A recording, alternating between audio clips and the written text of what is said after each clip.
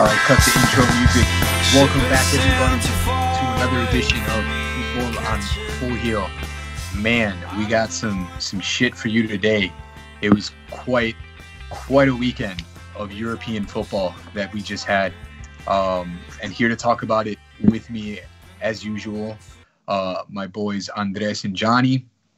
Yo. Rafa holding this down as usual in the studio.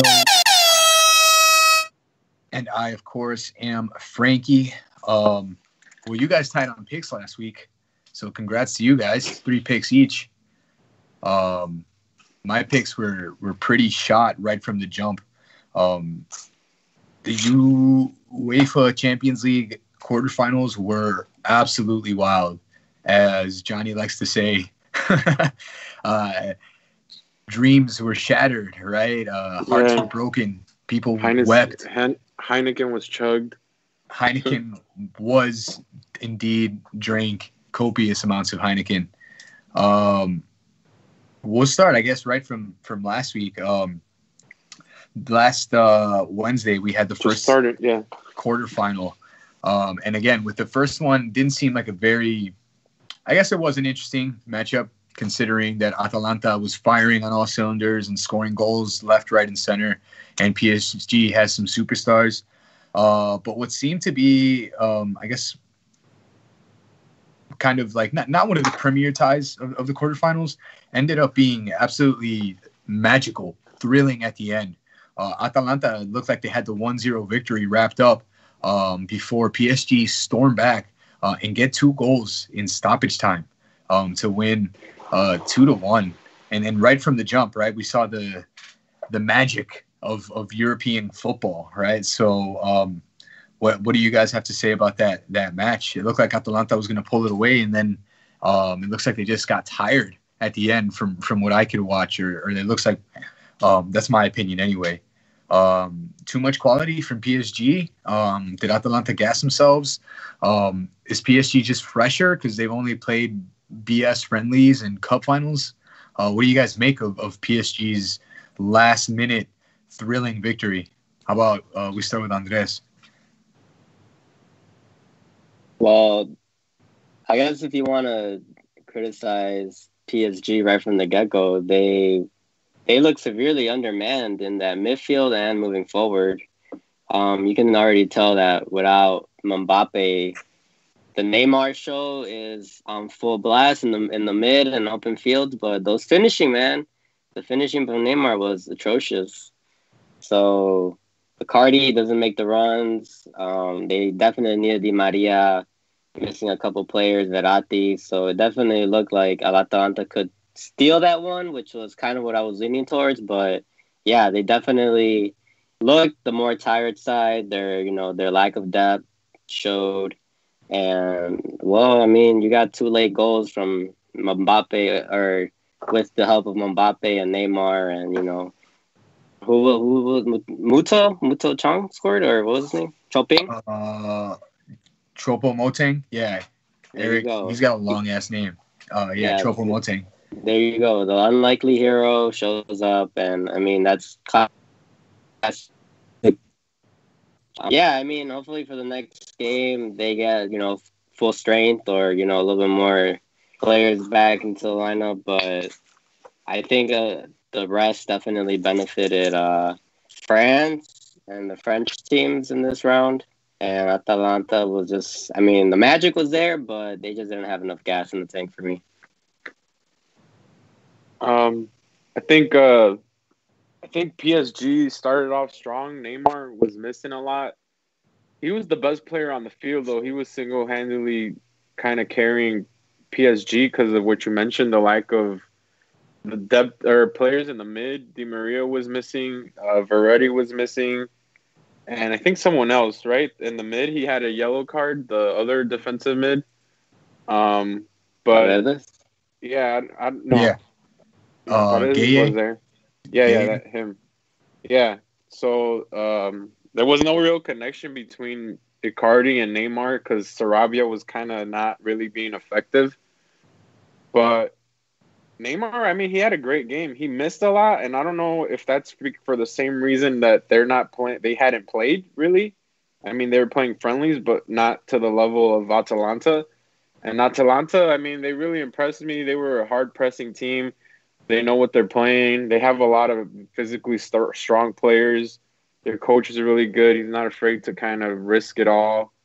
But at the end, it was Mbappe came in with 30 minutes left. He kind of changed the game right away, started making runs, taking on players, giving Neymar a little bit more air, a little more room to do work. And then they get one goal, and then out of nowhere, they get the second goal. Everyone was thinking they were going to go to extra time. But once they got that first goal, it was kind of leaning toward PSG, and I guess they didn't want to wait till extra time, and they finished it off with the how do you call him? The forward? He pulled it Origi. Oh, yeah. Choupo-Moting? Yeah, Choupo-Moting. Because he came out for Icardi, who hadn't been that great. And then right away, he kind of established himself in the middle or as a center forward. And,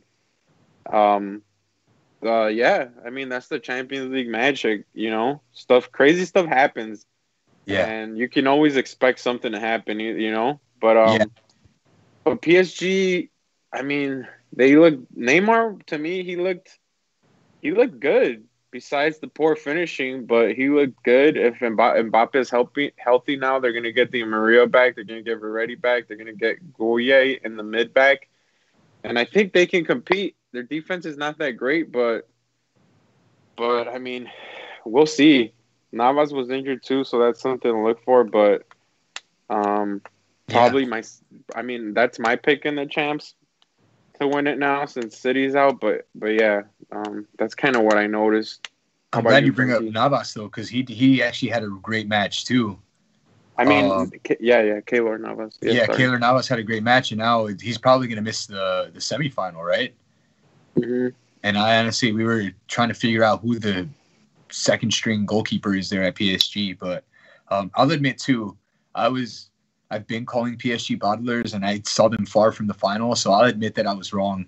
And yeah, I was already taking a lap and talking shit in our chat about how PSG was trash and how they weren't anywhere near close to winning a major title other than the French league, and then they come back and rally and score 2 goals in extra time. Shut me up real quick. But yeah, no, again, these ties, I think what we're seeing too is since it's just, single elimination, these teams are going all out, right? I will also say too that Johnny brought up a good point, and another point that we'll bring on that'll become crucial at other points too. Mbappe and Choupo-Moting, right? It's proactive substitutions from Tuchel. One of the other things, again, that we'll talk about is coaching decisions and tactics. He got it spot on, right, by subbing those guys in when he did, and they're the ones who ended up connecting for the game winner, right? And then sometimes that's what you need. You just need a goal from someone you don't really expect it, or from a player that you didn't think was the most key. It happens every year with teams like Liverpool when they came back, Roma, or sometimes you want to tie off a set piece, and in this case, it paid off. It paid off really, really well for them, and they didn't even have to go to extra time. So yeah, PSG advances to semifinal. In the first semifinal, that'll be tomorrow actually at 2 p.m. And again, thrilling finish, really exciting stuff there in the first quarterfinal. You think, nothing can top this, right? Wrong. The next day, RB Leipzig booted Atletico Madrid out of the competition by winning 2-1. Tyler Adams, the young American, with a game winner with 5 or 6 minutes remaining in the match as well. So crucial goal at the end. To be fair to Oblak and Atletico Madrid, it was a deflected effort. So he really didn't stand a chance once it took the deflection. But I picked Atletico, ended up screwing me over in the picks. But I gotta say, RB without Werner still looks pretty threatening. I had kind of wrote them off because Timo Werner had left, and obviously he was like their high scorer, and is a fast player and a difference maker. But it looks like they've got those all around. Danny Olmo scored. Tyler Adams came in off the bench, another sub to win it, right? Another key coaching decision from Nagelsmann there. And that guy's like our age, boys. That guy's 33 years old.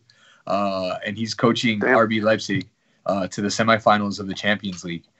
So again, I got to say, no disrespect to RB, but this was a shocker, right? You'd expect Atletico and Simeone to bunker down, strike on the counter, and progress, right? What do you think went wrong for Atletico here?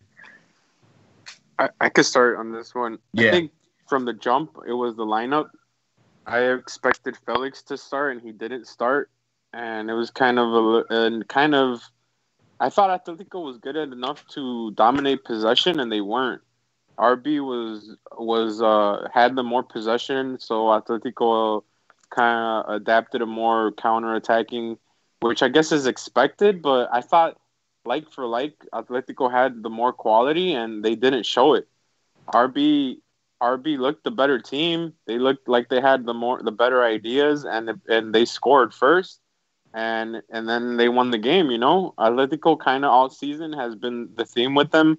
We don't really know what they're playing.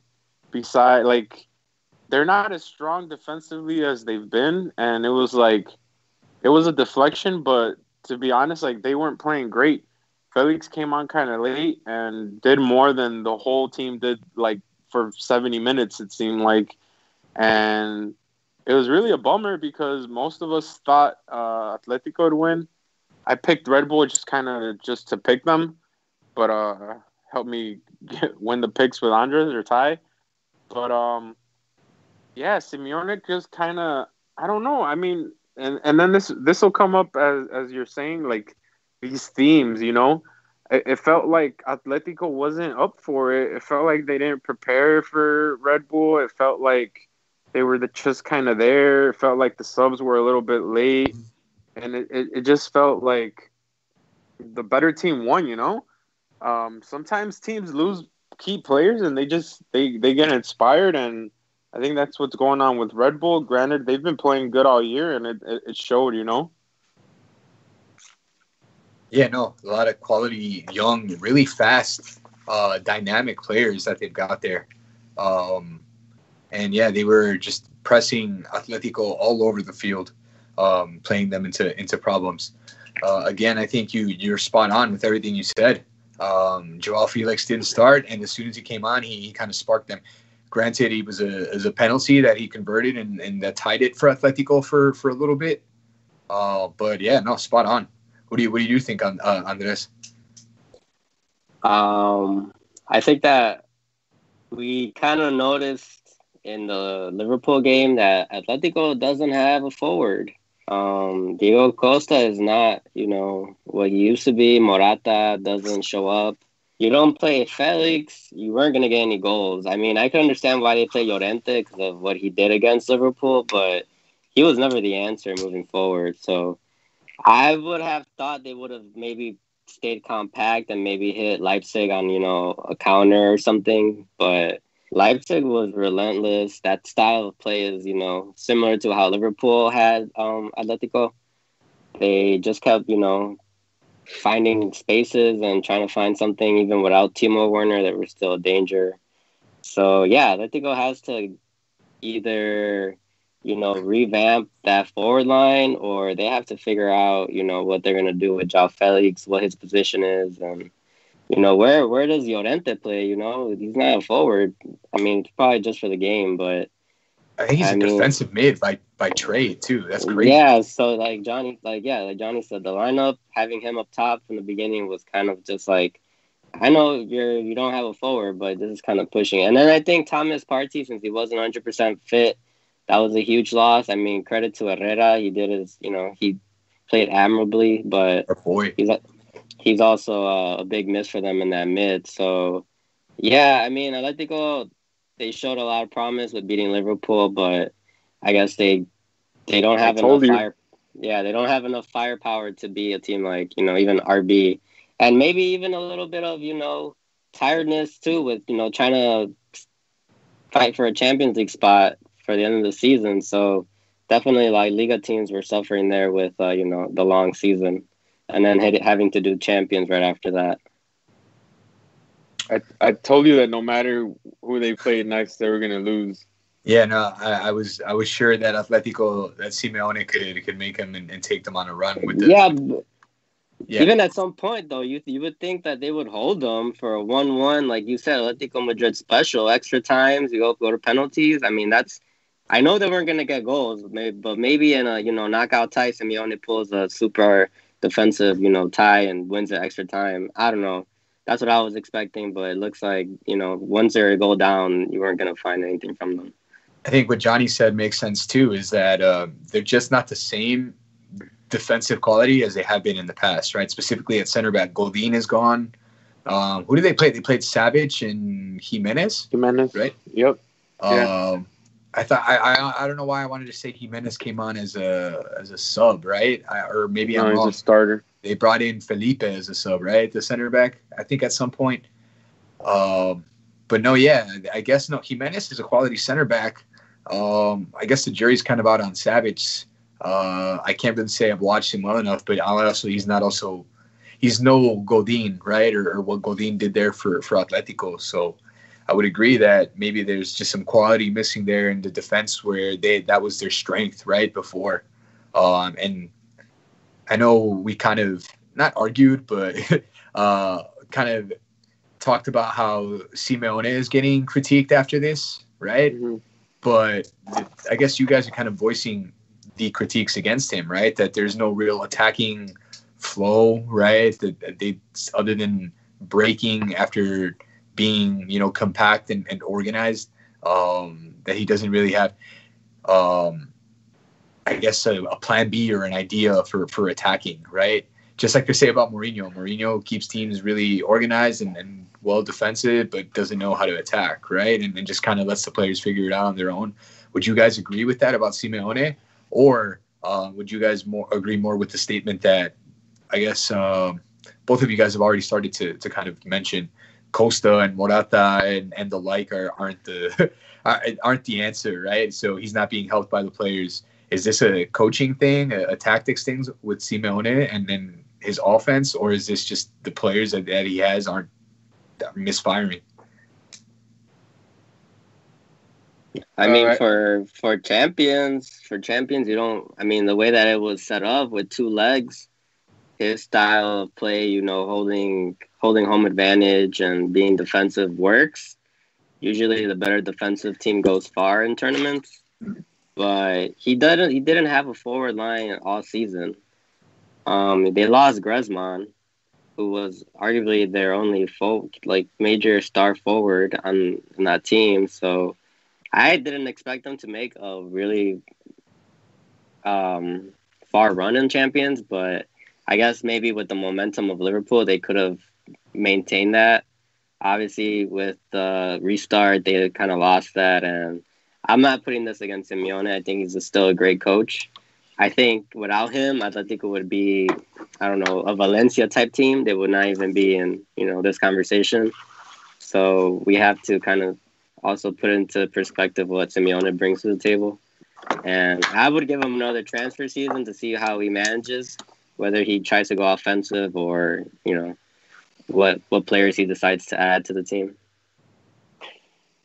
So I think it's a couple things. When the season started, you kind of thought the Simeone was going to have a little bit more of an attacking team because they had Joao Felix, but he hasn't really fit into the team, and I don't know if Simeone has really accommodated for him.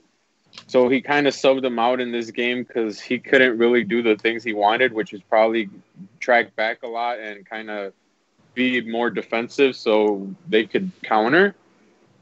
But that doesn't mean that you start Carrasco, who was in China for half of the season, and then you start Llorente as like a makeshift center mid / forward.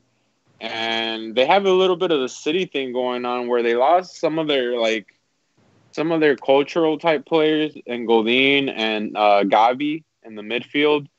Koke was really nowhere to be found. Saul kind of hasn't been making those runs up that they usually do.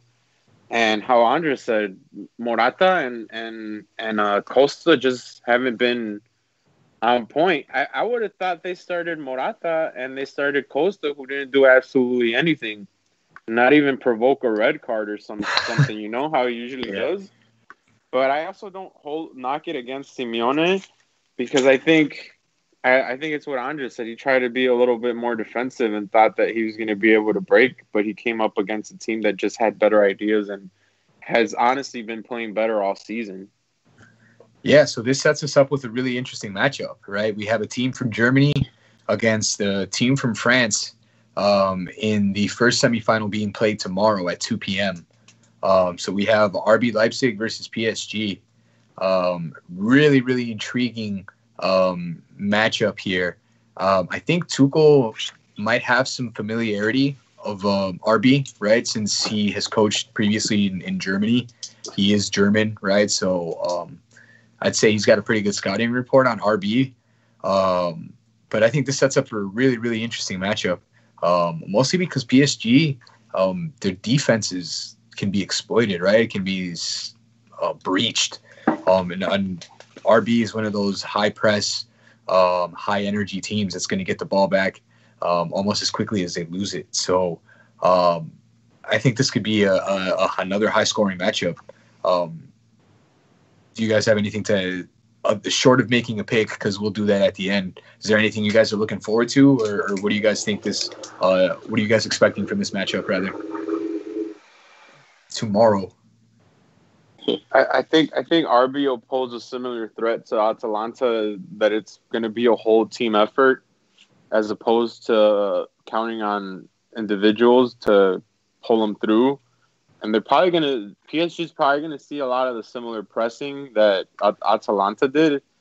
And PSG didn't fare that well against it. So it should be I'm expecting a good amount of goals in this one. And it's like, who's the RB for number 7? He's been amazing for them with the little ponytail. Sabitzer. He's from Austria. Yeah, he's been really good, man. I mean, at this point, I really don't know what's going to happen anymore, and it's like I wouldn't be surprised if he has a great game and kind of pulls them through, you know. But PSG returns to a full-strength squad, so this is about as good of a chance as they're ever going to get, ever. So I don't know. The pressure is on, and it seemed like I don't know if it was the pressure or if it was Neymar not being fresh enough, but he was missing goals that you don't expect a player of his caliber to miss. You know? Now he gets Mbappe back, who should help with a lot of that, but it's kind of the theme that we've been seeing. Like, you can't rely just on individuals to pull you through, because it's a team effort, and you know, it's the Champions League. Like, you make one error, whatever, and you're done. And PSG does not seem to be having it in the bag. I mean, even with the game against Atalanta, you can't say that PSG have a certain style to them besides give the ball to Neymar or give the ball to Mbappe, give the ball to Di Maria, whereas Red Bull is a team effort, you know, pressing, playing, tactics, plays, and all that. So I'm actually geeked for this matchup, so we'll see. What do you think, Andres? I'm expecting goals, like Johnny said. RB they play fearless. I don't think they're scared of any PSG players. I don't think they're young enough, like, you know, Dortmund was or felt like they were against PSG, because that's another team that kind of looks similar to RB. Or similar to like Dortmund when they played. So I guess that's my only like comparison that I can go off for this match. But I think Keylor Navas is a big miss for PSG. So we'll see if whoever replaces him, Rico, I think his name is, whether he's, you know, worthy enough to, you know, stop all these shots. Yeah, also want to mention, I know Johnny mentioned Marcel Sabitzer. They also have, I briefly mentioned earlier, Danny Olmo, right? Olmo's been huge for them since he transferred. It was in January, right? That he joined from, he was in Croatia at Zagreb. And big shout out, I know you've mentioned him before, Andres, Dayo Upamecano. He was massive against Atletico, the young French center back. he's probably one that you can probably expect some big clubs to be kind of angling for, because he was huge in that match, and one of the big reasons why the attacking players there at RB have so much success, right? They can build off of that, and I think again this one sets up to be really, really interesting. RB, the very intense, quick system from the young coach there, Nagelsmann, and PSG's there to be exploited. But again, they just have so much attacking power in just two players that you can never rule them out, right? And obviously you can never rule anything out, as we saw in PSG's last matchup. So, man, throughout the rest of this show, while we're talking, I'm gonna kind of have to be debating, because I don't know which way to pick for this one, honestly. But yeah, no, RB's got some potential difference makers there, but so does PSG. So single leg. Hopefully we get another like a 3-2 or something like that, back and forth. Something exciting on your Tuesday afternoon. Now, if you thought PSG with those 2 late goals was shocking, or RB dropping a I guess not a favorite, but a perennial contender like Atletico Madrid wasn't shocking enough. On Friday, myself and the boys gathered to watch Barcelona versus Bayern Munich. I think we all picked Bayern. Actually, no, we all definitely picked Bayern. So we were all expecting Barcelona to lose, but what we witnessed is still hard for me to talk about. Barcelona absolutely decimated 8-2, giving up 4 goals within 30 minutes. They were realistically done within the first 30 minutes of the match. It was brutal to watch. And I think insult was added to injury at the end, with Coutinho contributing to 3 goals in the last 10 minutes to absolutely just ice the match. Again, we all expected the loss, but I think we were all just kind of taken aback to the blowout, right? Bayern, I guess we'll start with the simple part of this. Bayern is great, right? We've been trying to find. I've been trying to find fault with them all season, right? Saying that they haven't truly been tested in their league. Saying that they had some rather easy opponents in the Champions League, but they've now scored like 40 goals almost in the Champions League, which is something like a record. They're going from strength to strength. Boateng, I mean, granted, Johnny has gone on record and said many times he doesn't consider Barcelona a great team, so he didn't know if they were going to truly test Bayern Munich, but Boateng and Alaba were relatively untested, other than, Alaba's slice into the goal, right? Well, Suarez dropped Boateng on the goal too. Yeah, Suarez with the lone moment of magic for Barcelona. But wow, guys, just wow. Just another sign that change is absolutely needed at Barcelona, right? We're hearing whispers of Messi potentially leaving 2021, but now even hearing whispers of him leaving as soon as this summer, right?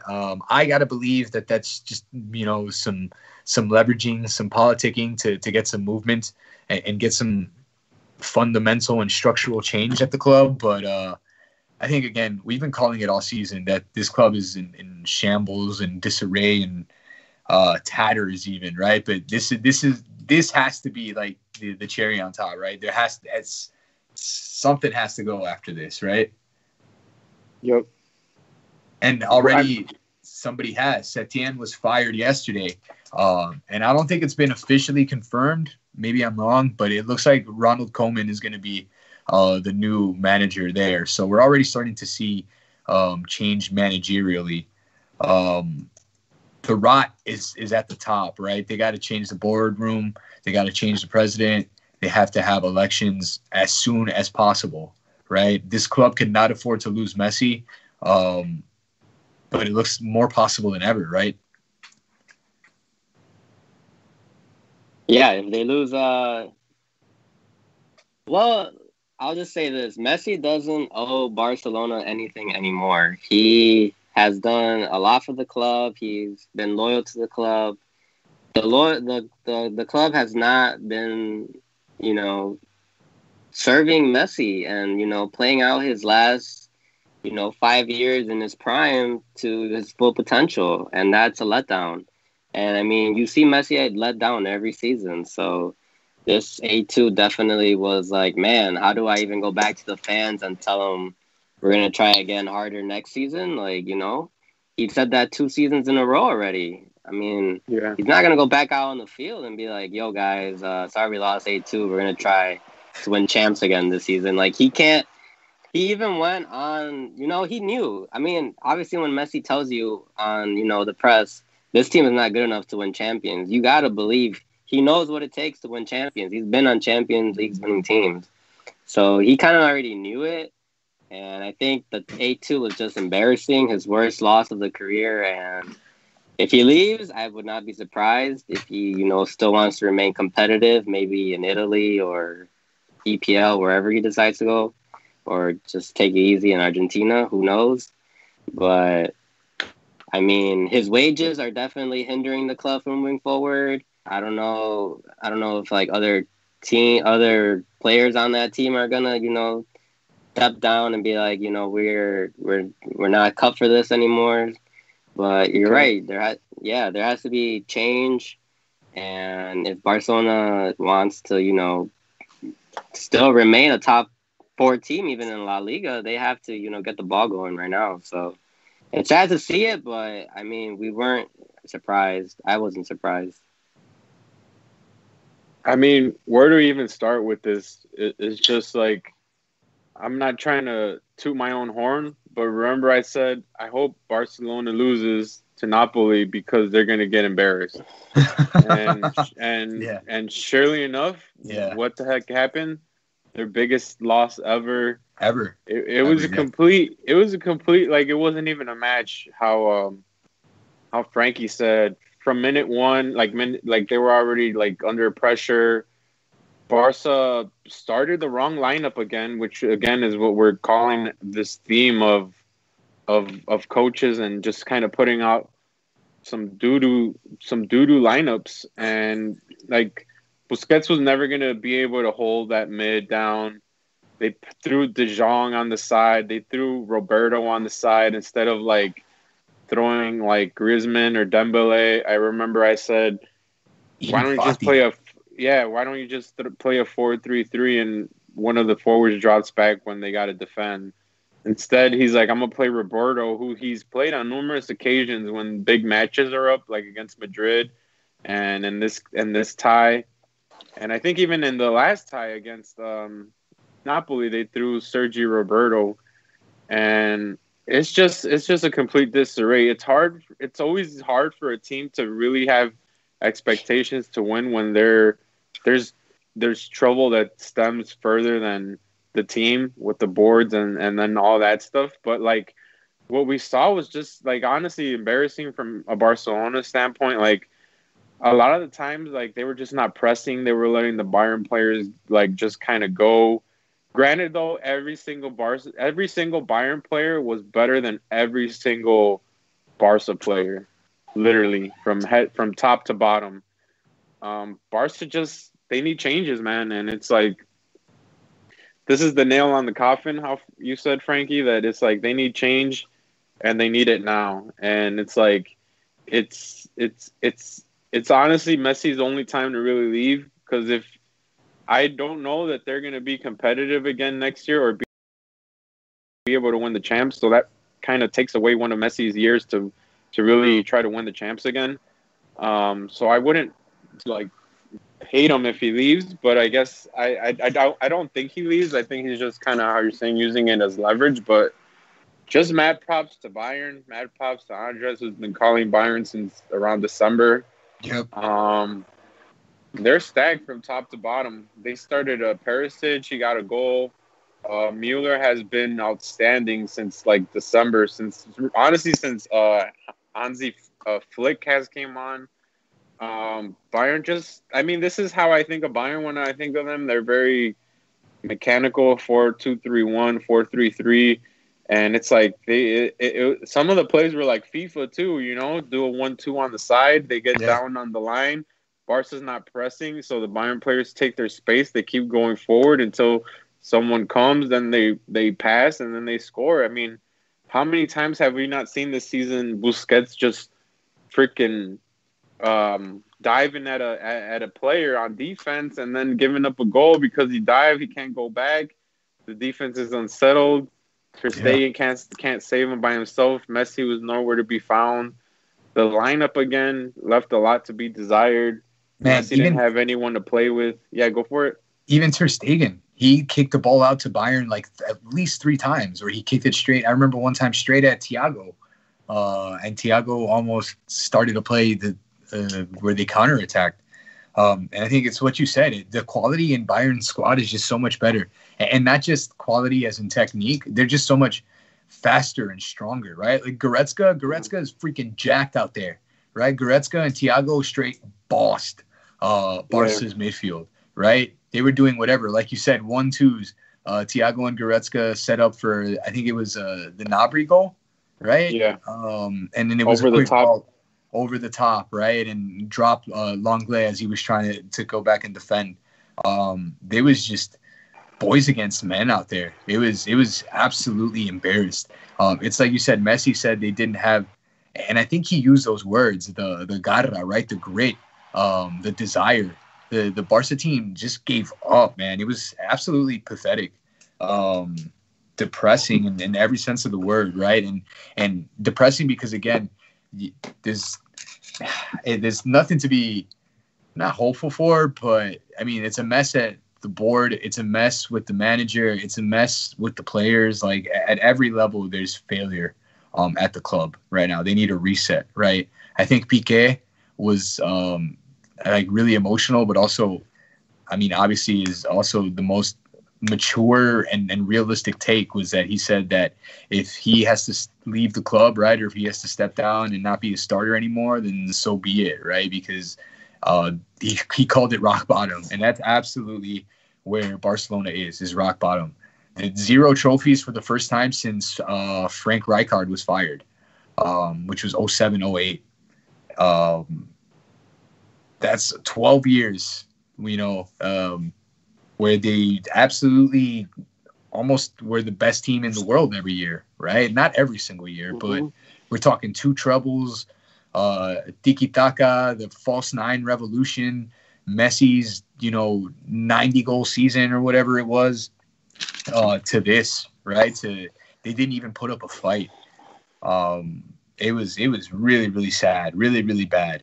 Again, like Johnny said, all the props to Bayern because they're just firing on all cylinders right now. Perisic had an amazing game, and he's usually not a starter.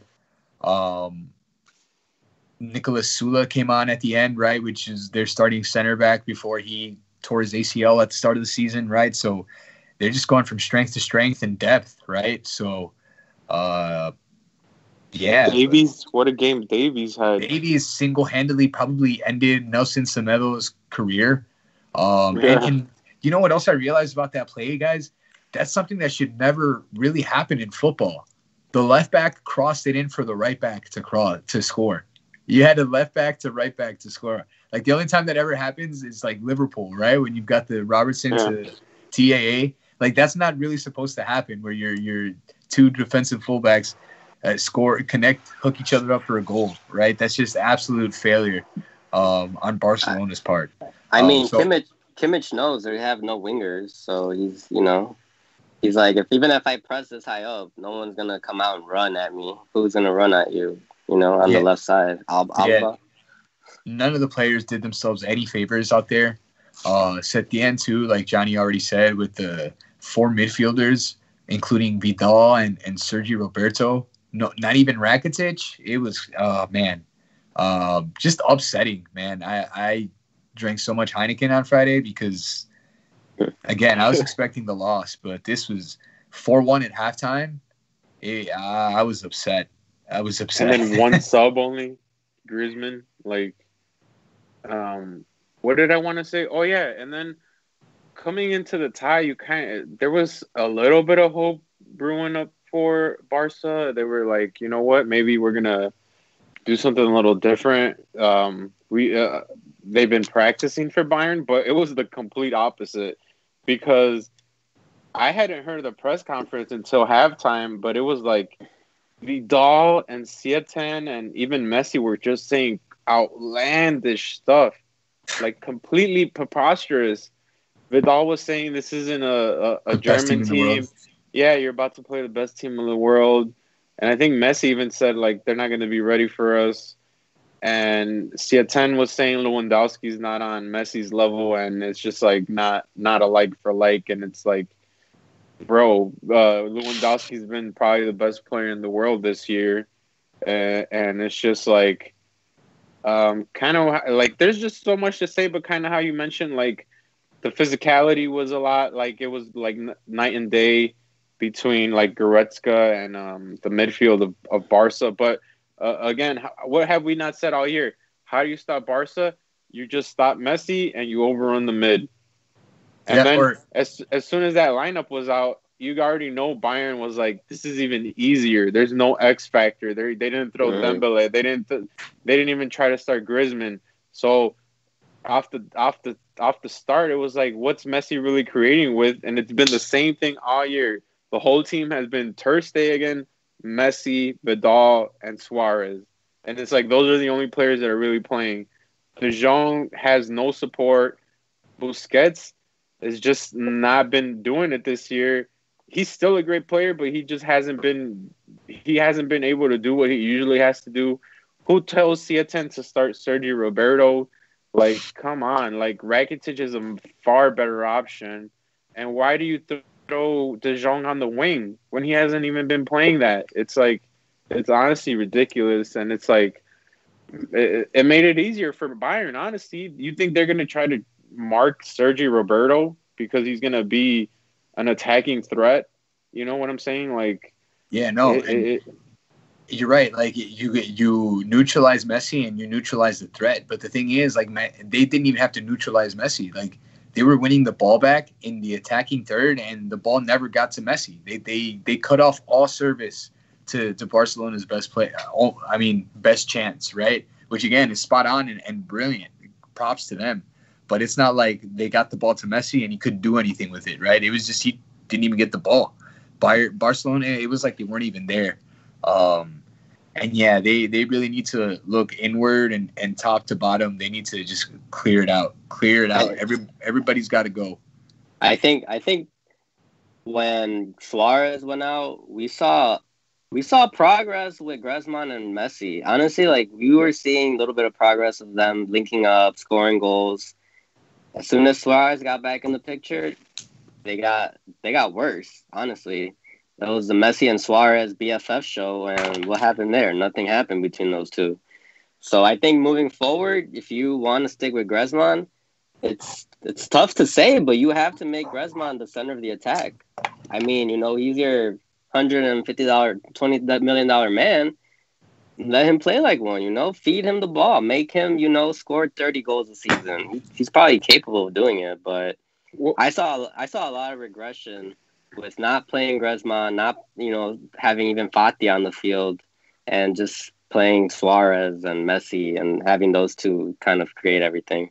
Well, here's the other thing. It's like, if you're going to start just one forward or two forwards and Messi and Suarez, you already know Suarez doesn't have the pace to really threat on the ball that he used to. So I would have thought, maybe bench Suarez if you're going to try this formation and start Griezmann up top, kind of how he plays for France, kind of how he played for Atletico, with Messi right behind him, and try to do it with them two, and it was just ridiculous. And this will be the last thing I comment on Barca, because Bayern was honestly spectacular. From top to bottom, how we said, they're coming up the sides, they're playing good football. Goretzka's bossing the mid. Thiago is classy as hell. Kimmich is a top right back in the world, and he can play everything. Bayern has so many players that can play multiple positions. Müller has been outstanding. Lewandowski only scored 1 goal this whole game, and they still scored 8. They have Serge Gnabry, who's had a great season. He's cooking. Some of those, like, that over the top ball was ridiculous, and it's just like, Bayern are the overwhelming favorites. Hansi Flick has done a great job with them, just kind of instilling that real Bayern style to them, and they honestly look unstoppable. Yeah, no, definitely watch us, watch this space, watch, football news and sports news, because the possibility of Messi leaving Barcelona is becoming realer and realer every single day. Like Andres said, he's done so much for the club. He doesn't owe them anything. And he's 33. If he wants to compete, I can totally understand why he would want to leave now or next summer. But can you imagine? I mean, you're not going to get 100 mil for Messi at 34, right? But I think you could. Imagine him walking for free next summer. That's crazy. It's a possibility. It's a possibility. He scored 30 plus goals, 20 assists. Come on, bro. He still commands 100 mil. What? Ronaldo went to Juve for right around 100? 90? Yeah, 100. 100, I thought. And he was what, 33 at the time? Yeah. That's Messi's age right now, man. And I don't know. Good thing you brought that up. It's like all these rumors now, and it's like the crazy rumor of the week was that Barca might just try to get CR7. But it's hard. Yeah. It's hard to think of that too because of the wages. I think I brought it up today. Barcelona has the highest wages of any team in the world. Messi wins like upwards to 40 million euros a year. So it's like, yeah, not a lot of teams are going to be able to. Well, that's where when you think logistically or logically, it's like Barca need players. So do they want to try to start rebuilding, or are they going to try to keep with what they've been doing? Is kind of not older players, but do it with what they have, right? And then say they put all their effort in trying to make it win right now. What happens when Messi does leave in 2 years, and now they have an even older squad and haven't adjusted in any of the positions that they're going to have to need moving forward? And I've seen a lot of people say too that they're the next AC Milan, and it's like, it's for an institution like Barca. I know this is what you've been kind of hinting at all the time, Frankie, is like they need a new board, and it's like they need the elections now. But even like with the circumstances, can they really do them now? The season starts in like a couple weeks. Right. So it's like, it's crazy for Barca, and it's crazy to think the craziest thing is that Messi has played probably his one of like five great seasons, and he hasn't been able to deliver even one Champions League. And it's like, it's kind of a shame, and it hurts for me that now we're seeing a lot of, like, from our age, where I was born in 91, like a lot of the players that I used to see are done, and Messi has been honestly the best player in the world since he came into the scene. And it's just like, it's all ending now, and now it's more of now that's where you're where Barca's at, that shock, that reality, that whole conundrum that they're in now, but they have no one to blame but themselves. Absolutely. Because look at when Messi came. They had Ronaldinho was a star, right? You had Deco there. You had other stars, and they were able to transition away from that and go on to prolonged success. There's been no prolonged success. We've had $100 million flops. And then, like you said, the matter of wages is kind of an issue, right? Can they bring good players? Then you've got botched contracts like Sergio Busquets and Jordi Alba, both in their 30s now and both under contract for another 3 and 4 years, right? Those guys are still going to be getting paid a lot, right? And they're both in their 30s, and they're both, I would say, two of the contenders to be, dropped, right? Or maybe no longer starters.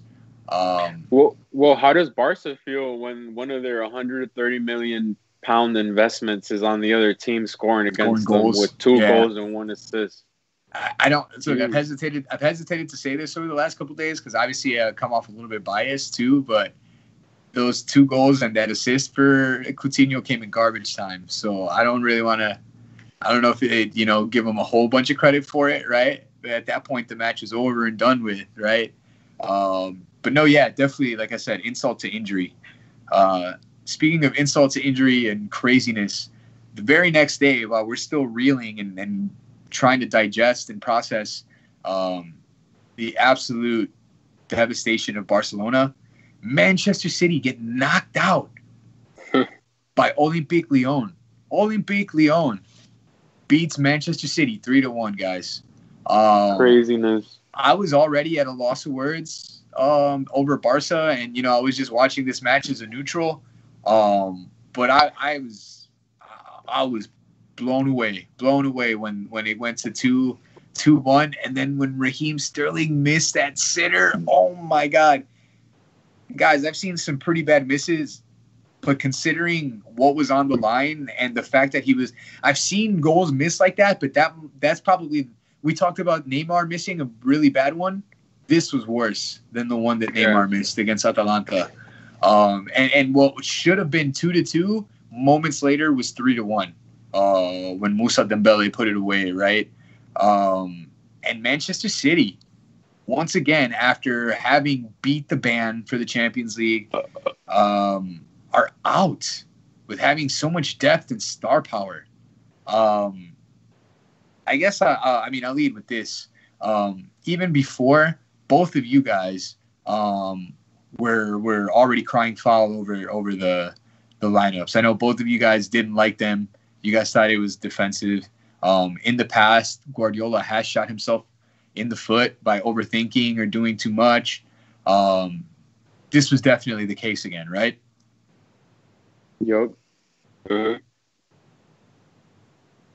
Yeah, I mean, you saw it. You saw it in Bayern Munich when he played a three-man backline against Barcelona, and that's when Messi dropped that masterclass.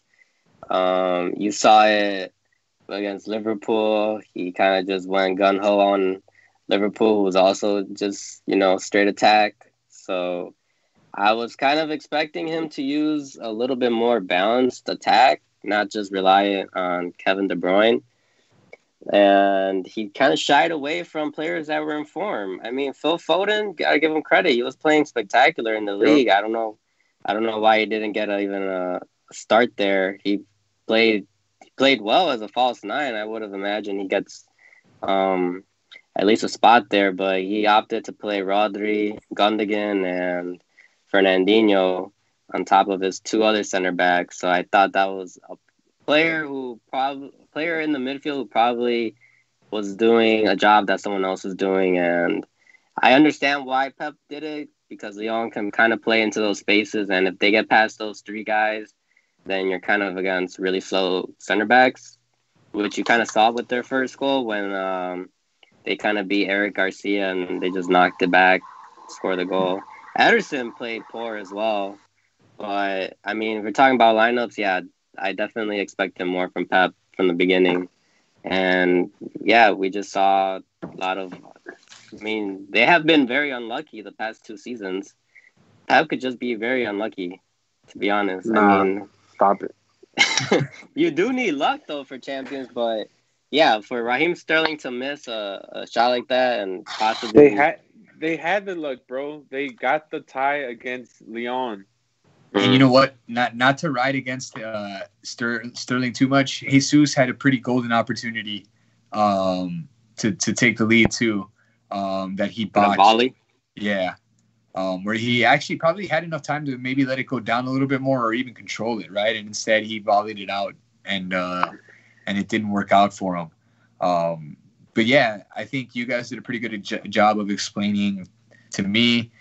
My logic was it's Manchester City, right? Regardless of how many center backs or how many center mids you play, they've got attacking power and potency all around, right? I thought as long as you had Kevin De Bruyne spraying diagonal balls to fast guys like Raheem Sterling, they were always going to be dangerous, right? And honestly, they were more dangerous probably, but the finishing and again, just Lyon taking advantage, right, of first of all, ball over the top. They took advantage of the high line for the first goal, right? The defense made a save, and then Cornet was just a brilliant one-time finish, right, with Ederson way off his line. the second one was the penalty. No, I'm making that shit up. No. Yeah, no, but like, not as bad as the individual errors that Varane had, right? Like with Real Madrid in the previous round, but yeah, again, Pep Guardiola is his own worst enemy and just kind of shot himself in the foot here. Well, the second goal, Ederson was high line and they kind of curved it around him, and then the third one he had a really poor save, bounced it back, and the guy just rebounded. Moussa Dembele rebounded, so I think some of it falls on Ederson too. I mean, the guy did not look like a world-class goalkeeper to me. He did not look like he didn't look like Alisson. I mean, you guys love Alisson. He didn't look like Alisson, or Neuer. He hasn't. Yeah, he definitely hasn't been a top 5 goalkeeper this year. But all right, let me take a jab at it. Where do you even start with this game? Starts with the lineup. Pep kind of had one eye already on Bayern and one eye on Lyon, and he was kind of tinkering with the lineup. Remember what I told you last week again? I was like, Pep needs to come out with Sterling, Jesus, and Mahrez, because we're like, you know what, Mahrez is injured. And then a thing Andres brought a couple weeks ago is like, you know what, Phil Foden has been really good. He should start to play a role in the midfield. He should probably take Gundogan's place, and they should start to play Phil Foden, Kevin De Bruyne, and Rodri or Fernandinho, whoever they want. If they want Fernandinho in the back, whatever they don't. And then Pep starts this lineup, and he puts, again, which has been a theme of this round and been a theme of these Champions League restart, these lineups. He puts 3 center backs, 4 mids, and 2 attackers. And it's like, as a player, you don't usually play that. And City's not playing to their strengths. They're playing to the opposition's weaknesses. And it shot him in the foot again. How we said, Pep is trying to do too much and just not go with what's proven. It's like Mahrez has been great since the new year. He leaves him on the bench. And it's like Sterling has, like, he really wanted just De Bruyne and Sterling to solve the game for him, and it never worked. It took City 70 minutes almost until Mahrez came on to really pose a threat, which is when their first goal came. But again, it was like, I guess it comes back to the inconsistency that City has had all year. And what I've been saying all year is that Pep does not practice defense. Some of those goals, like the Ederson, the last goal, it's like he just gave the ball to the forward, and it was just like, you have 3 center backs and none of them were covering anything. And then it's like, you play Cancelo as a left back who's a natural right back because you don't trust anybody to play left wing back, whatever he played. It's too much overthinking on Pep's part, and it makes me think that he needs a break. It makes me think that players like Kevin De Bruyne might leave. It makes me think that Sterling is not the player that I thought he was. It makes me think that Aguero is never going to win a Champions League with Man City, but props to Lyon again. They did their thing. They were probably not expecting this lineup. They're a physically strong team, quick, Depay. And again, it goes to the coaching, how Frankie's been mentioning. Rudy Garcia takes out Depay, who you might think is their best player, but he throws on Dembele. Dembele scores the clinching goal, and they're through. So it's like, again, you got to give credit to Lyon, who played their game, and it's just like City were just not there, and it's just like, what is City missing then? That's what makes me think. Is it Pep, or is it the players, or is it the unluckiness? But it's like, honestly, this was the most one-sided tie of the whole round. So for me, it's no excuses. And it's like, for me, I would almost be ready to fire Pep, to be honest with you. I think once Aguero when injured, that for me was the point where I said City critical. aren't going to win this. Yeah, I see Aguero as a difference maker on that forward line. Sterling is prone to be, on and off, and Aguero is more consistent. Big games, he scored against QPR for the title. He scored, against Liverpool in that big game. He comes up big, and I think he was sorely missed here. But yeah, I mean, for all the critiques that we have on all these coaches and players, that's just what makes Pep interesting. He's always dominant and domestic, and European, he falters. Messi, great domestic, or internationally falters. So it's a lot of players and coaches that, make it interesting for the game. They excel in one thing and they don't excel in another thing. And maybe this is just Guardiola's, thing that he won't ever achieve anymore. Or maybe he just needs Messi. Maybe that's what he needs, That's been the variable, right? Well, again, like Johnny said, Rudy Garcia with the brilliant move to take Depay out. And that's why I said penalty. I was still thinking about Depay's Panenka penalty against Juve. But yeah, Dembele, some people I saw were upset and said that Dembele fouled Laporte on that second goal. Well, there was also calls for offside because the one Lyon player was offside, but he let the ball go. And that's when Dembele was able to catch onto it. Did you guys see any offside or any foul on that second goal? I thought it was clean to me. Yeah, it looked clean to me. I mean, it was kind of like a little tussle, but I think the ball kept going. That happens. No one sees the last guy running, all the way from the back line. So took advantage, scored, and that was it. That was all that was missing, right, from these quarterfinals was some controversial VAR bullshit, but it didn't happen. I'm glad it hasn't gone to VAR, to be honest. The refs have been kind of good on calling good calls. So far, so good. And now this sets us up for the second semifinal of Lyon versus Bayern. One question here for you guys. Lyon has now let me put it this way. Lyon has now slayed two giants. They've taken out Juve and Manchester City. Can they take out Bayern too? Or that's just too much of that's just too tall of a task, right? I've been advocating Bayern, but this is the only team that scares me, honestly. Lyon scares me, and I would not be surprised if they take out Bayern as well. This is I know the German league isn't as strong as some other leagues, but I think it is very strong. I think a lot of those teams have a lot of quality, but Lyon plays very well. They switch on to defending and intense press, whenever the match needs it. They have players like Aurora in the midfield who's very crafty. They have, a good back line. They could be outdone with quality, which I think Bayern will have to do because this is going to be a very fast team. Depay and the other guy, I don't remember his name, on the wings. They're basically strikers playing as wingers. So they have to be very careful with these guys. I mean, it's definitely going to affect how Davies and, whoever, Kimmich, if he decides to go up, they're not going to probably attack as much. So it's going to be interesting. I give a lot of credit to Lyon. I know we're not talking about Lyon, but Lyon is a very strong team. They took out two giants for a reason. Yep. Can they do it, Johnny, or it's all Bayern, right?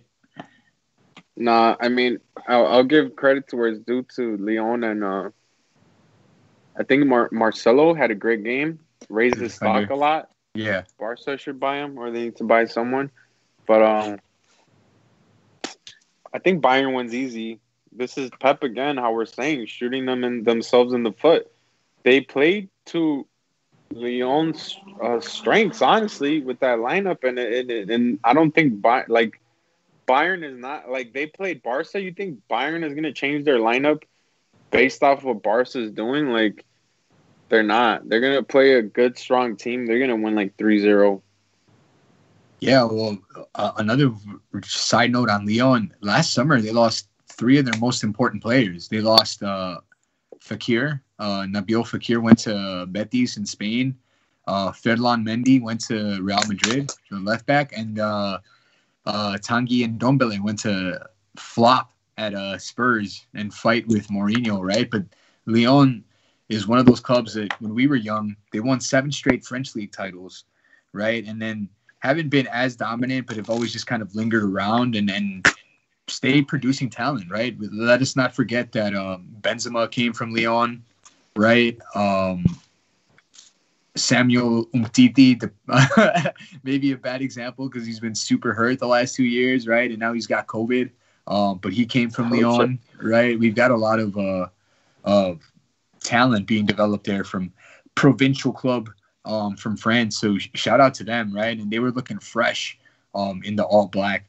I also like you guys seen their white uniform. I like that on one shoulder the stripes are red and on the other shoulder they're blue. I don't know how you guys feel about that, but that shit looks clean as hell to me. Didn't they tie? They tied PSG, right, in the Coupe de France, and then it had to go to extra time. To extra time, yeah. See, but here's the thing too that I wanted to kind of throw in. Lyon finished 7th place in France. Granted, they were, I believe, on points they were like 2 points from like 5th or like the European spots, right? But and they didn't finish a complete season, but. This is a knockout tournament, right? And I think Lyon's run is a testament that knockout tournaments is a whole different game than your league, right? So anything's possible in these knockouts depending on how you play it. And now that you don't have to worry about away goals, you just have to stay smart, right? And take advantage of the opportunities. Yeah, I'll take advantage of the moment right now since we finished all the Champions League ties to bring up the themes again. That props to Andres, who kind of had been calling it earlier. He's like, sometimes you're thinking that teams are going to play their best teams, and they're doing this other stuff. That's what happened with Atletico. That's what happened with Man City, and that's what happened with who else? Like Pep, even the round before against Real Madrid. And it's like sometimes we're assuming these teams are going to be a certain way and they come out a different way. And it makes it harder for us to not to predict, but just to know what's going to happen. And it's like these games are just one-off ties. So it's like the subs are making a big impact and the starting lineups need to be on point. And I'm not blaming it on that. I'm not saying the better teams didn't win, but I'm saying that's definitely played a role in this. And then the second thing I want to bring up is that all the more rested teams passed on every single tie. PSG had not really played. I mean, they haven't played competitively. They played friendlies. Yeah. Germany has been finished for a month already. Yeah. RB passed and Bayern passed. And then Lyon passed. No, that's so actually... Is that a thing? What's going on? Am I reading too much into that? I hadn't noticed that until you brought it up right now, but you're right. The PSG has been off except for those 2 cup finals and like a couple friendlies. And yeah, the German league wrapped up a month ago, like you said. So yeah, I think maybe Barcelona had been poor regardless, right? So I don't want to make any excuses for them, but yeah, maybe it was just too much too soon for all of these teams, right? This is why maybe they were trying to avoid with the 5 substitution rule and all of that. This is the first time in history that there's no English, no Spanish, and no, what is it? What's the last side? Italian team in the semis. This is crazy too because we could potentially end up with an all French or an all German final, right? Or 1-1. I remember 2013 we had the all German final where Bayern actually won the treble. And that's something that I think we didn't even mention too. Bayern can potentially win a treble, becoming the second club to win 2 trebles, right? Which is PSG can win a treble too, I think. Yeah, no, actually, yeah, you're right. PSG can win a treble, becoming the first French team to do it. So a lot of history still to be written. So semifinals again being played tomorrow and Wednesday. We'll give you the exact time and our picks in a little bit. And then on Sunday, the 23rd at 2 p.m. is the final. Do you guys care to take a guess who ends up in the final? Who you got? I mean, you going PSG Bayern. PSG Bayern? Yeah, for me. If you're a fan of superstars going at it, yeah, PSG final. If you're a fan of the game, I mean, I wouldn't mind, Bayern. I wouldn't mind a Lyon Leipzig, to be honest. If you want to actually, if you love the game, you wouldn't mind a final like that. It's just two teams that will attack, you know? When's the last time a smaller club like that won the Champions League, right? Not since Porto, right? Not since Porto won it in 2004 with Mourinho, right? That made him the special one. That's the last time we had a not giant club win the Champions League. So, I mean, the romantic, right? If you're romantic and you're into that, I guess. But the cold hard reality is these teams have money and are stacked, right? So I think the likeliest is PSG Bayern, but I wouldn't be surprised if it's a Bayern RB, right? And I guess I shouldn't write off Lyon for a third straight time because I wrote them off for the last two rounds, and here they are, right? So who knows, man? But I think I'm going to go with Johnny, and I think I can see a PSG Bayern and Bayern winning it over PSG. Unfortunately, we won't be on until next Monday, so we won't make a pick on the final because we won't know what the final is until Wednesday afternoon. But yes, we'll probably do a watch along for the final. We can make our picks then. Yeah, for sure. And then we'll move on to the Europa League, the secondary tournament there in Europe. United losing their third semifinal of the season, right? For the other two the other two cup competitions, and now Europa. They were beaten by Sevilla 2-1. Johnny, I gotta say, hilariously called another penalty for Man United. Manchester United, up until yesterday, had 21 penalties awarded, and Johnny kind of made the half joking, half serious. Bruno Fernandes gets another PK, making it 22 on the season. And sure enough, in the 9th minute, Bruno Fernandes steps up to convert a penalty to give United the lead before Suso, who had recently come over from Milan, tied it at 1-1. And then midway through the second half, Luke de Jong scores and makes it 2-1 for Sevilla. That's how it would finish. I know Johnny probably is feeling validated, right? In that United didn't really do much, right? The first half, they were totally absent, not really playing well. First 15 minutes of the second half, it looked like they were attacking well, and they just couldn't finish, right? Before Sevilla scored, and then they were just kind of out of it. And then earlier today, Inter just absolutely destroyed Shakhtar Donetsk 5-0. We had 2 goals from Lautaro Martinez, 2 goals from Lukaku. I can't remember who scored the 5th. Damn, there was a 5th? I didn't see that. Yeah, no, it was that was the header. Yeah, no, yeah, it was not even close after a while. It was like 1-0 at halftime, and then Inter exploded for another 4 goals.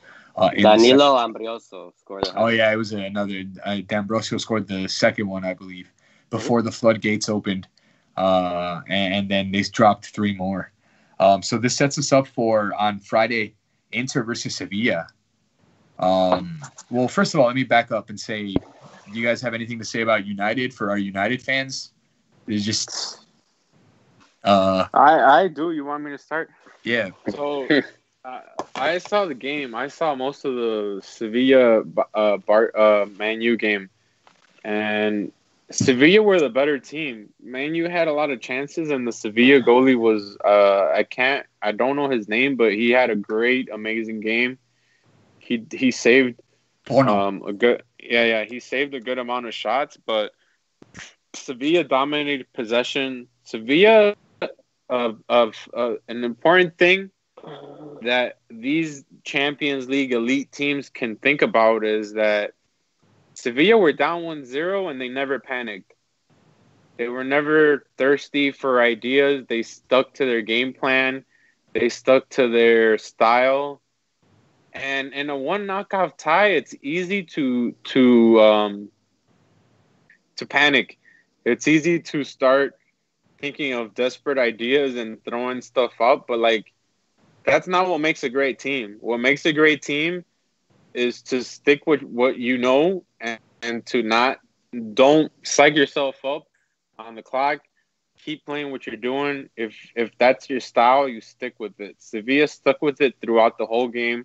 They're a passing team. Ever Banega is pure class. They have a lot of really good players on the defense too. They have probably the best left back in Spain, in Rugalon or something like that. Who's going back to Madrid, who gave the assist to Suso when he scored, I think. And Sevilla were the better team to me. I know a lot of English media was saying it was just the goalie, but it honestly wasn't. To me, it's a big disappointment for United, who I thought would win. They fielded their best team, and honestly, this is what I've been critiquing of United. They have all the parts now, and I want to see it come together, and it just didn't.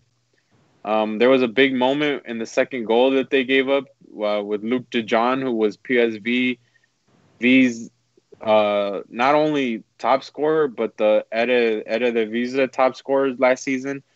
He scored the game winner, but like that defense was not prepared for that, and they botched it. And then Fernandez and Lindelof had a big argument. United were really never that clear on it. Rashford had a poor game. James, or on the left, I can't remember his name, young kid. Yeah, Danny James. They haven't had a great game. And then Ole's not excuse, but what he was saying was that they still need to strengthen. And I'm like, bro, you can't be losing 3 semifinals and always be saying that you need to strengthen, especially when you're Man United. Like, these are the games you need to win. And I still do not see a style with Man U. I've seen fitness levels come up, but I've honestly just seen Fernandez revolutionize the mid and give him a connection between attack and midfield. But Pogba has left a lot to be desired from me. Fred has not been that good. Maguire has not been that good. On the left back position is a complete mystery. Wan-Bissaka is a good defensive mid, but doesn't offer much going up. Marshall, I would get rid of. Rashford has not been great since for a while. He didn't score. He missed a couple, and he had some bad plays.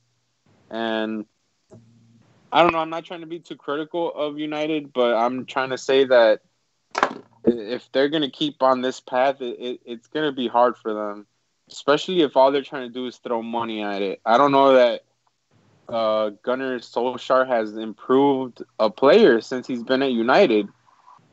Besides maybe Marshall, I mean, who can you guys say that he's improved at United? Greenwood, who's been a youth product, who's been really coming on by himself.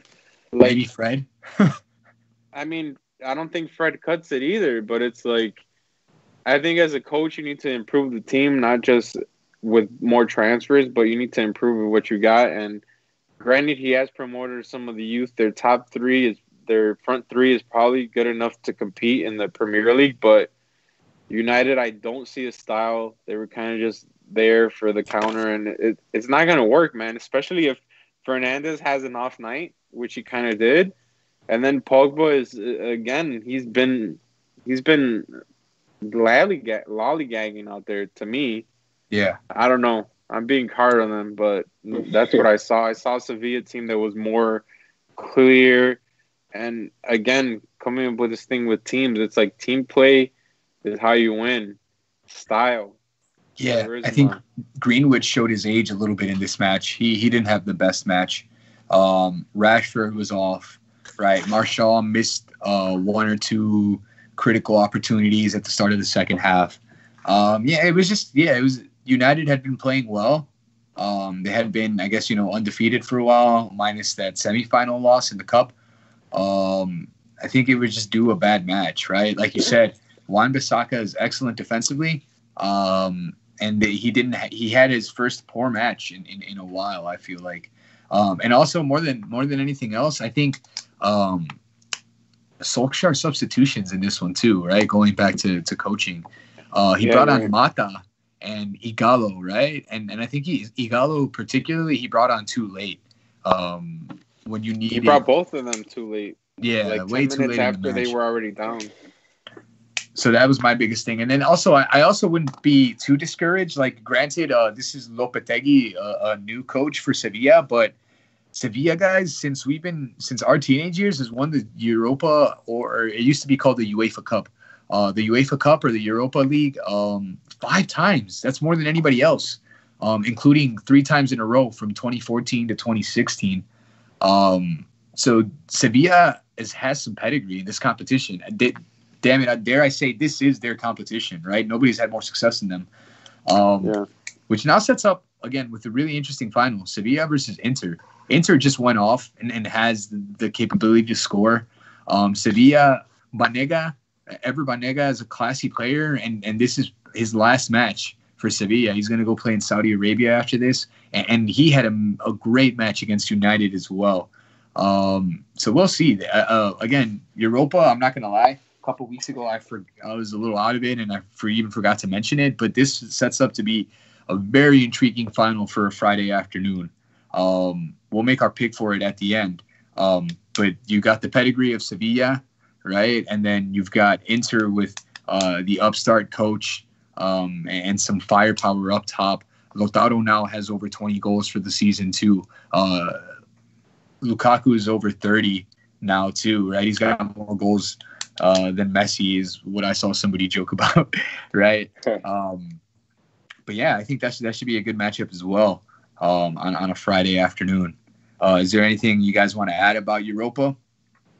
Well, am I being too critical of United, or I don't know what you guys think? But no, I think, like you said, Solskjaer's decisions and substitutions really, I guess, stood out. They don't want to win it. They don't want to win it. They're already in the Champions League. They don't really care about this. So that's the attitude you give a team to not care about a semifinal in the FA Cup, to not care about the semifinal in the Europa League. I think they just had a bad match. I can't remember the other semifinal. I think they had a bad match this time around. Again, Martial was off. Rashford, Greenwood all had bad matches. And then the other crucial thing that you said, Johnny, too, is the midfield was just completely overrun. Fernandes had, I think, his first bad match in a United shirt, right? So when he wasn't clicking, they just got completely overrun. Fred had to take a yellow card. Yeah, and then, of course, Maguire was put under pressure, and, Lindelof had that mistake. I think it was just a bad match for United, and their inexperience from the coaching position and from some of their players showed, The midfield was what's going to need a tweak no matter what, right? They got to find the right balance or potentially another player there. But other than that, I just saw a bunch of younger players kind of misfiring. I would also agree with what you said, that Martial might be the one player that has truly improved under Solskjaer, right? He's been a little bit more consistent. But even then, maybe a little bit more consistent isn't saying a whole lot, right? Because he's been known to miss a lot of opportunities. And again, Greenwood, he's 18 years old. He's got a lot of minutes. He was due a bad match. So I'm not reading a whole lot into the United loss. I don't feel like they didn't prepare for it or weren't taking it seriously. They just didn't prepare for it right, I guess. Well, I mean, that's enough about United, but I think Inter has proven to be a pretty good squad. Lukaku's having a good season. Lautaro kind of showed up. He had been quiet in a while. But they show their depth when you can have like Eriksen coming in in the 70-something minute. Yeah. Inter is poised to be good next year. So I'm excited to see that squad under Conte. Oh yeah. They're gonna have Hakimi next year too. Their right back and left back situation has already drastically improved. They're gonna be challenging, I think, Juve there next year too. And Friday, I think, hopefully, as long as it's not like a 1-1, 1-0 type situation, I think we're due a good match. Conte is going to be, passionate, looking for that title, right? Otherwise, he's going to be mad and irked. So I think a lot on the line for them there. Anything you want to add about your boys at Inter, Andres? You think they got this? They're going to win the Yeah. Europa? Oh yeah. I mean, Lukaku's a monster, man. He has power. He has skill. He has an eye for goal. Lautaro's coming on hot at the right moment of the season, I guess, or the tournament. They're gonna have a lot of physicality in that mid, the defense. I mean, that's why you bring on winners like Diego Godin. You know, just for these type of tournaments where you have to show, look, we got guys that have been here before. So I think they're gonna just keep that momentum going. I don't see them having too much trouble in the final. Awesome. Well, since we bring up the Europa League final, this brings us to the last part of the show where we make our picks. Now, due to the fact that Champions League is in the semifinal stage and Europa is in the final, we only have 3 matches to pick from this week, boys. So we got a higher percentage for success here, depending on how you look at it. So we'll start with the Champions League semifinal. The first semifinal tomorrow on the 18th at 2 p.m. We have RB Leipzig versus PSG. Who do you guys got? I mean, I got PSG winning the whole thing, so I'm taking PSG. Damn, just like that. Yeah.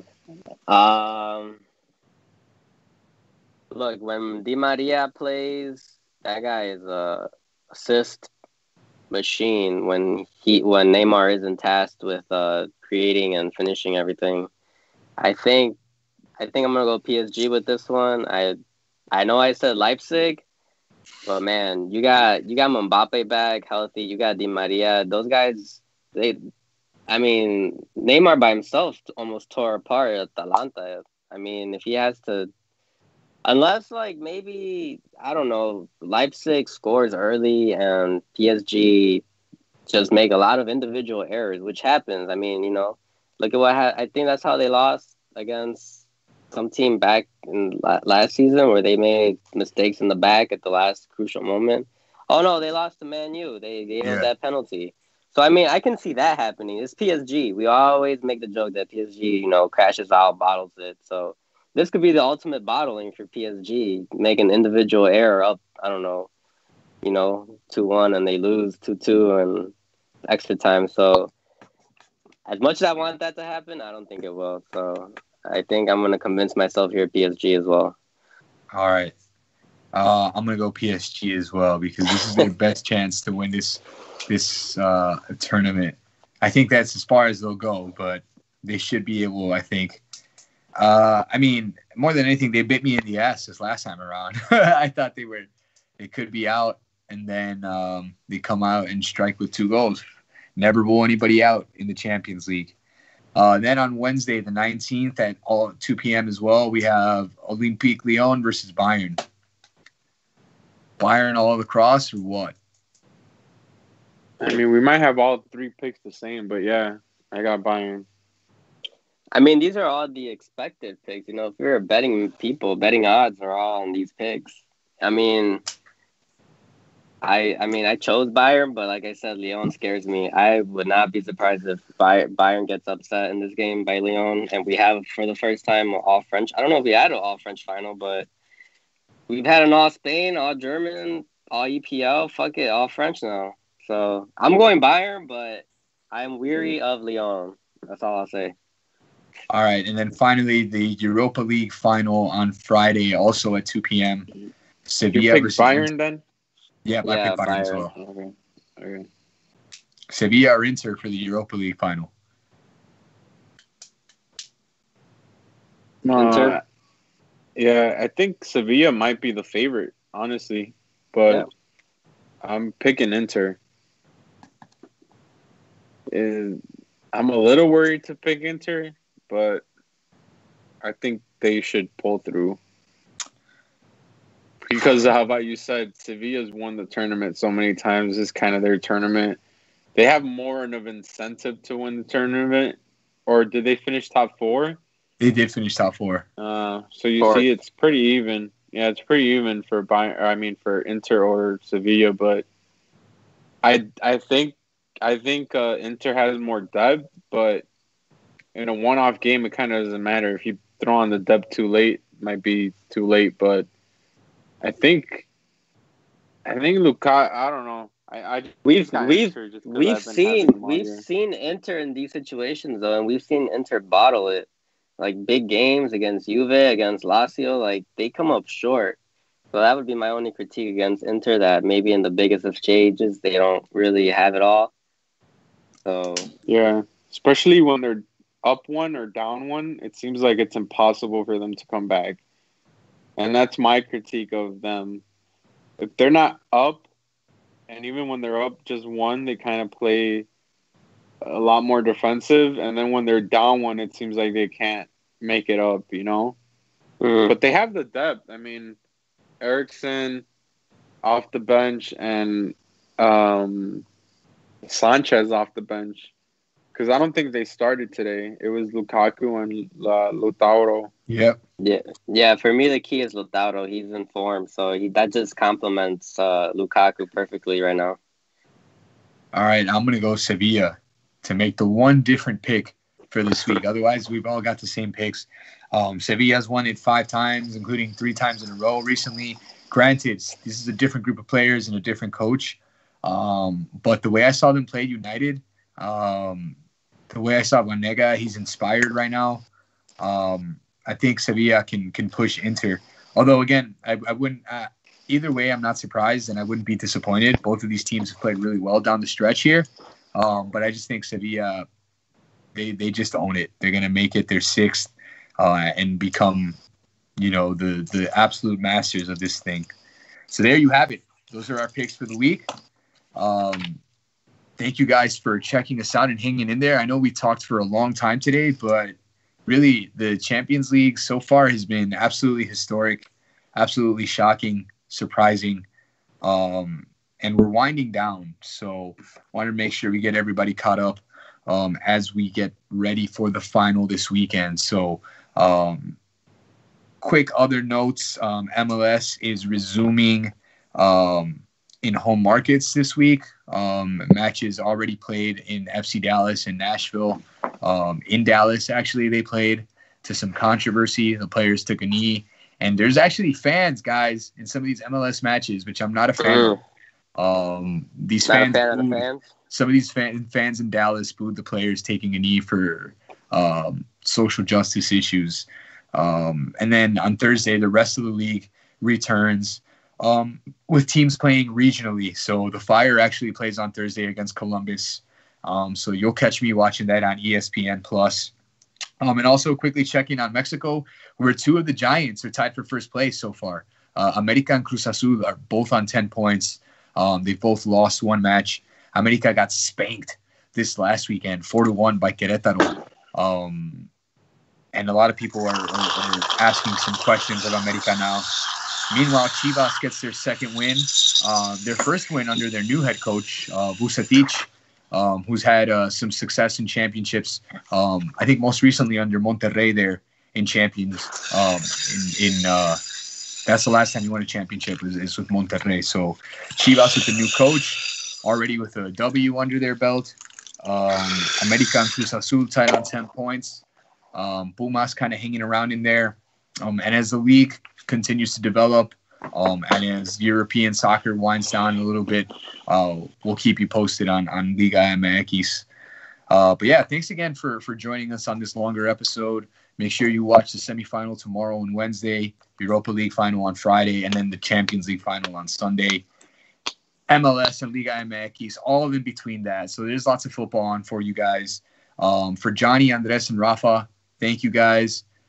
Don't forget to comment, subscribe, leave a like, and we'll catch you guys next Monday with the Champions League and Europa League results.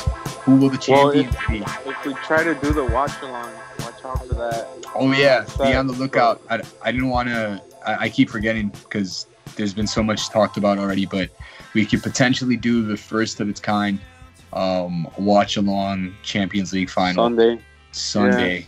Yeah. So be on the lookout for that. You should definitely hit the subscribe though, so that you can get word of it if it happens. But that'll do it for us tonight, guys. Thanks again, and we'll see y'all soon. Peace out. Yep. Have a good night.